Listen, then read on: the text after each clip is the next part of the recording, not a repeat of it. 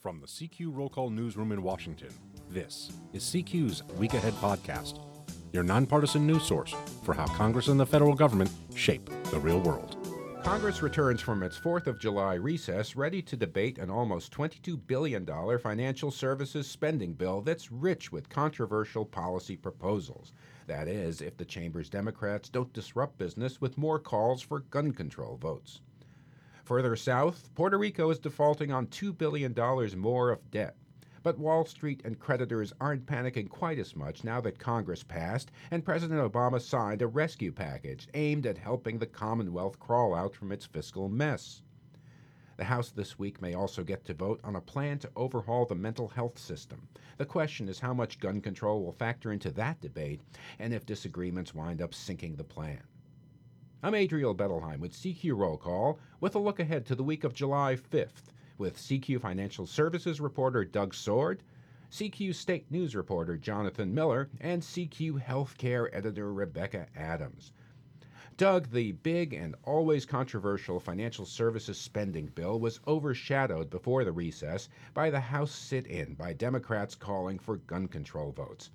The parties will have a lot more to fight over if they ever get to this bill because it deals with the effects of the huge Dodd-Frank financial overhaul and with agencies like the IRS. One big target is something called the Consumer Financial Protection Bureau.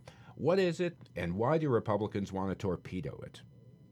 It is a controversial bill, and partly because of the Consumer Financial Protection Bureau. The Bureau, a reform of the Bureau, takes up 20 out of 259 pages of that bill. The Financial Services Bill was created 10 years ago out of a bunch of other bills, and in that time since then, it has never made it to the president's desk. It is a magnet for controversial policy riders, or as people who don't like the riders call them, poison pills. It has passed the House floor only 3 times during that period and never gotten through the Senate. So perhaps it wasn't that surprising when it got derailed 2 Wednesdays ago, June 22nd, when Democrats staged their sit-in asking for some sort of gun violence legislation. As for the Consumer Financial Protection Bureau, as I mentioned, it is a focus of this bill and its reform. Republicans have criticized this agency to really no end. Republicans' main problem with this agency is that it is not under their control when it comes to the budget. It is separately funded by the Federal Reserve. It doesn't go through the congressional appropriations process. It's got a $600 million annual budget, and the Federal Reserve supplies all of that. And also, it is under the direction of a single person, their director, Richard Cordray.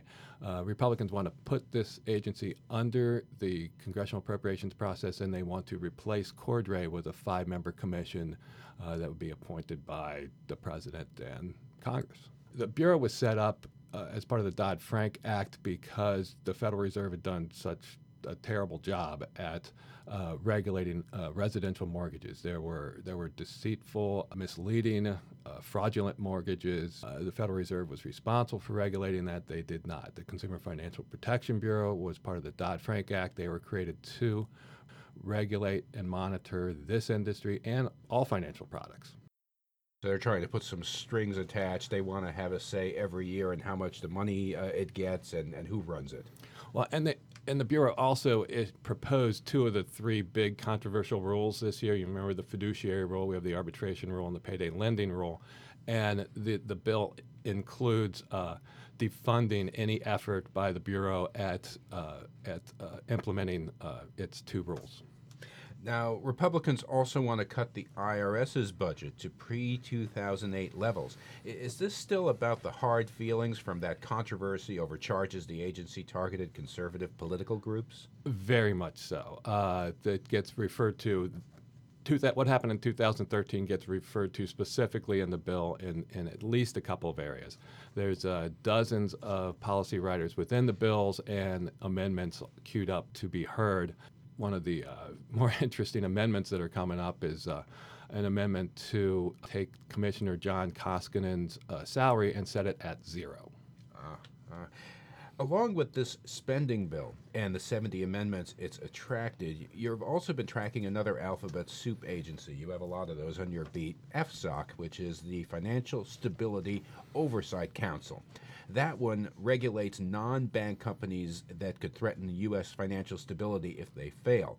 And that list is now down to just 2 companies? Yes.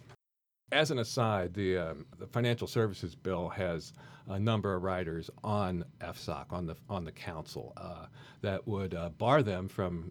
They may be down to 2 companies on their too big to fail list on the non-bank side. They would be barred by one amendment of adding any more.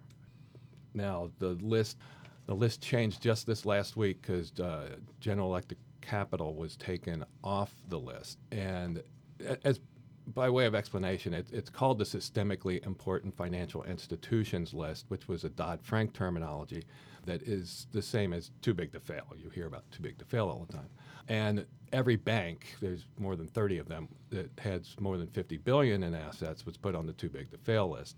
But Dodd-Frank created the Financial Stability Oversight Council, which is all the regulators. It's the Federal Reserve and the CFPB and the SEC, to look at non-banks and which ones should be regulated by the Federal Reserve, get an extra level of regulation, because it was AIG, if you remember, in 2008, that got the biggest piece of bailout money out there, $185 billion. And AIG is on the list, so is Prudential. MetLife was on the list, but a court took them off on March 30th, and GE Capital, they sold about $200 billion worth of their business, so they aren't too big to fail anymore. Now, Jonathan Miller, President Obama signed a rescue package for Puerto Rico last Thursday, just a day before the island was to default on $2 billion of debt. That was a rare bipartisan legislative effort, but it gives broad power over the island's finances to an oversight board. Who's going to be in charge? So, yeah, the short answer is Republicans are going to be the ones in charge. The longer answer is we don't know, and there's going to be a lot of interest on that front in the coming weeks and months. That said, the board will be appointed by the president, and he must do so by September 15th. But 6 of those members will come from lists provided by leaders in Congress, and the president will have one pick all to himself. And only one member of that board will be a resident or a business owner in Puerto Rico, and that angered a lot of Democrats and people in Puerto Rico as well. Most people believe, though, that in the end, the board will probably have about 3 or 4 residents or business owners in Puerto Rico. Now, the Democrats were also concerned that some language inserted into the bill could erode minimum wage and overtime pay standards for the island's workers. How likely is that to actually happen? So, yeah, a lot of Democrats in the Senate and the House said this was a big reason they voted against the bill. It was because of these provisions. But when it comes to the minimum wage, under this bill, it could be as low as $4.25 an hour for some younger workers. But the practical matter is that the minimum wage probably won't be lowered at all. That's because the governor of Puerto Rico is the one who would authorize it to be lowered. He's a Democrat. Almost everybody in Puerto Rico is a Democrat, and they've said they're not going to lower it, so it's probably not going to happen. On the overtime rule, this is the rule that was put out by the Labor Department that's going to be in effect in December. That will have an impact. So those who make under $47,000 a year now will get time and a half. The bill does block Puerto Rico workers from access to the new rule, but it could get access to it down the road if local and federal government agree it won't hurt the economy. Hedge funds snapped up a lot of the bonds the island issued for pennies on the dollar.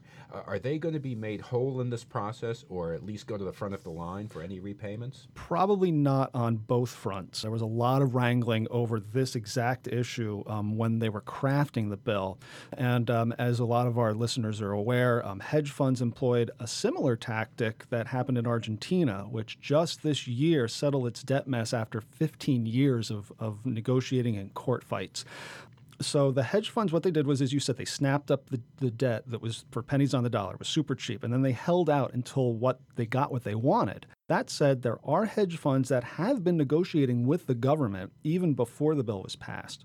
So now the House Republicans who wrote this bill said that the priority of the bondholders will be respected. In other words, those who have senior debt will get to the front of the line. Those who have, more junior debt will go further down the line. But in the end, it's likely that bondholders, hedge funds, whomever, are going to need to take a haircut. They're going to need to get less than what they were expecting. You've written that this arrangement in some ways resembles the one that was imposed on Washington, D.C. in the 1990s. In that case, there was a big partisan hue and cry, and that eventually dissipated, right? Right, yeah. Anthony Williams, who was both the chief financial officer and later mayor of Washington in the 90s, spoke about this on several occasions when he appeared before Congress in hearings, and that was his assessment, that there was this big hue and cry, and then it eventually went away when people just saw the impacts the board was having on the city. It's really unclear how the board will play out in Puerto Rico. Right now, there's a lot of talk, both in Congress and there on the island, calling it neocolonialism. Senator Bob Menendez from New Jersey was on the floor of the Senate saying that it treats the citizens like they were treated like subjects, not citizens, with this board. It's probably the reason the non-voting member of Congress who is running for election there in Puerto Rico lost. He was a big supporter of this bill. He's a big supporter of the board. And he basically said that there was not going to be that debt restructuring portion in the bill if they didn't get this oversight board. So, Rebecca Adams, the House is set to take up the mental health bill that has been years in the making. Republicans blame most mass shootings on terrorism or on people with mental illness. Is this going to be a proxy for another gun control fight? Well, the issues are linked in the public mind, but House Speaker Paul Ryan of Wisconsin is trying diligently to avoid that kind of fight. We saw a lot of passion around this issue during the sit-in in the House, but Speaker Ryan has structured this under suspension of the rules. So that limits debate to 40 minutes, and most importantly, it bans amendments. Democrats cannot offer an amendment. Now, we'll see if they try to delay the debate in other ways, whether they use parliamentary tactics like motions to adjourn or other things. But remember, this is a bipartisan bill, and so we expect it to move forward. Republican Congressman Tim Murphy of Pennsylvania, he's a psychologist who's drawn on his experience to be the Republicans' point man on mental health issues. This overhaul that he wrote, at one point, it really went into some sensitive areas like changing privacy rules, but that's no longer the case, right? That's right. That was the big hang-ups for this bill. Last year it moved out of committee, but on a very partisan basis. And so Murphy was unable to move the bill forward until he compromised on this issue. What he wanted was to allow family members or caregivers to have more access to the records of their loved ones with mental illness. He felt as if parents couldn't help their children, their adult children, for example, who were struggling with mental illness. But Democrats said that this could really violate the privacy of those patients, and they really were not able to reach an agreement.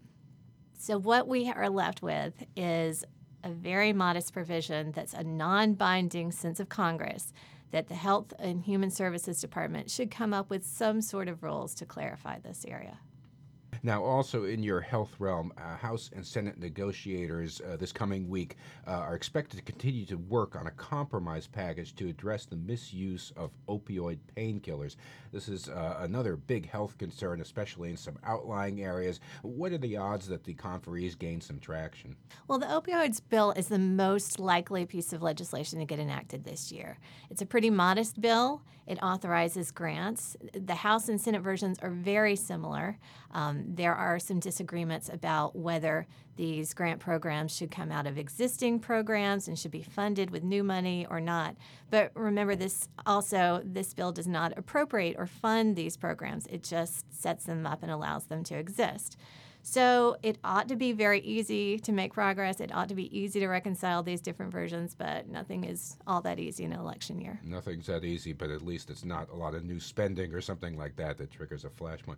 So is this important enough to stand on its own, or will any deal that comes about have to be rolled into some other, maybe bigger piece of legislation? We could see either avenue, but I suspect that it has enough support to get through on its own. It's one of those rare pieces of legislation that passed with very broad bipartisan support. CQ Health editor Rebecca Adams, thank you. My thanks, too, to financial services reporter Doug Sword and to state news reporter Jonathan Miller. I'm Adriel Bettelheim. Thank you for joining us. You can subscribe to this podcast on iTunes and Stitcher, and you can find all our podcasts at rollcall.com/podcasts. Have a good week.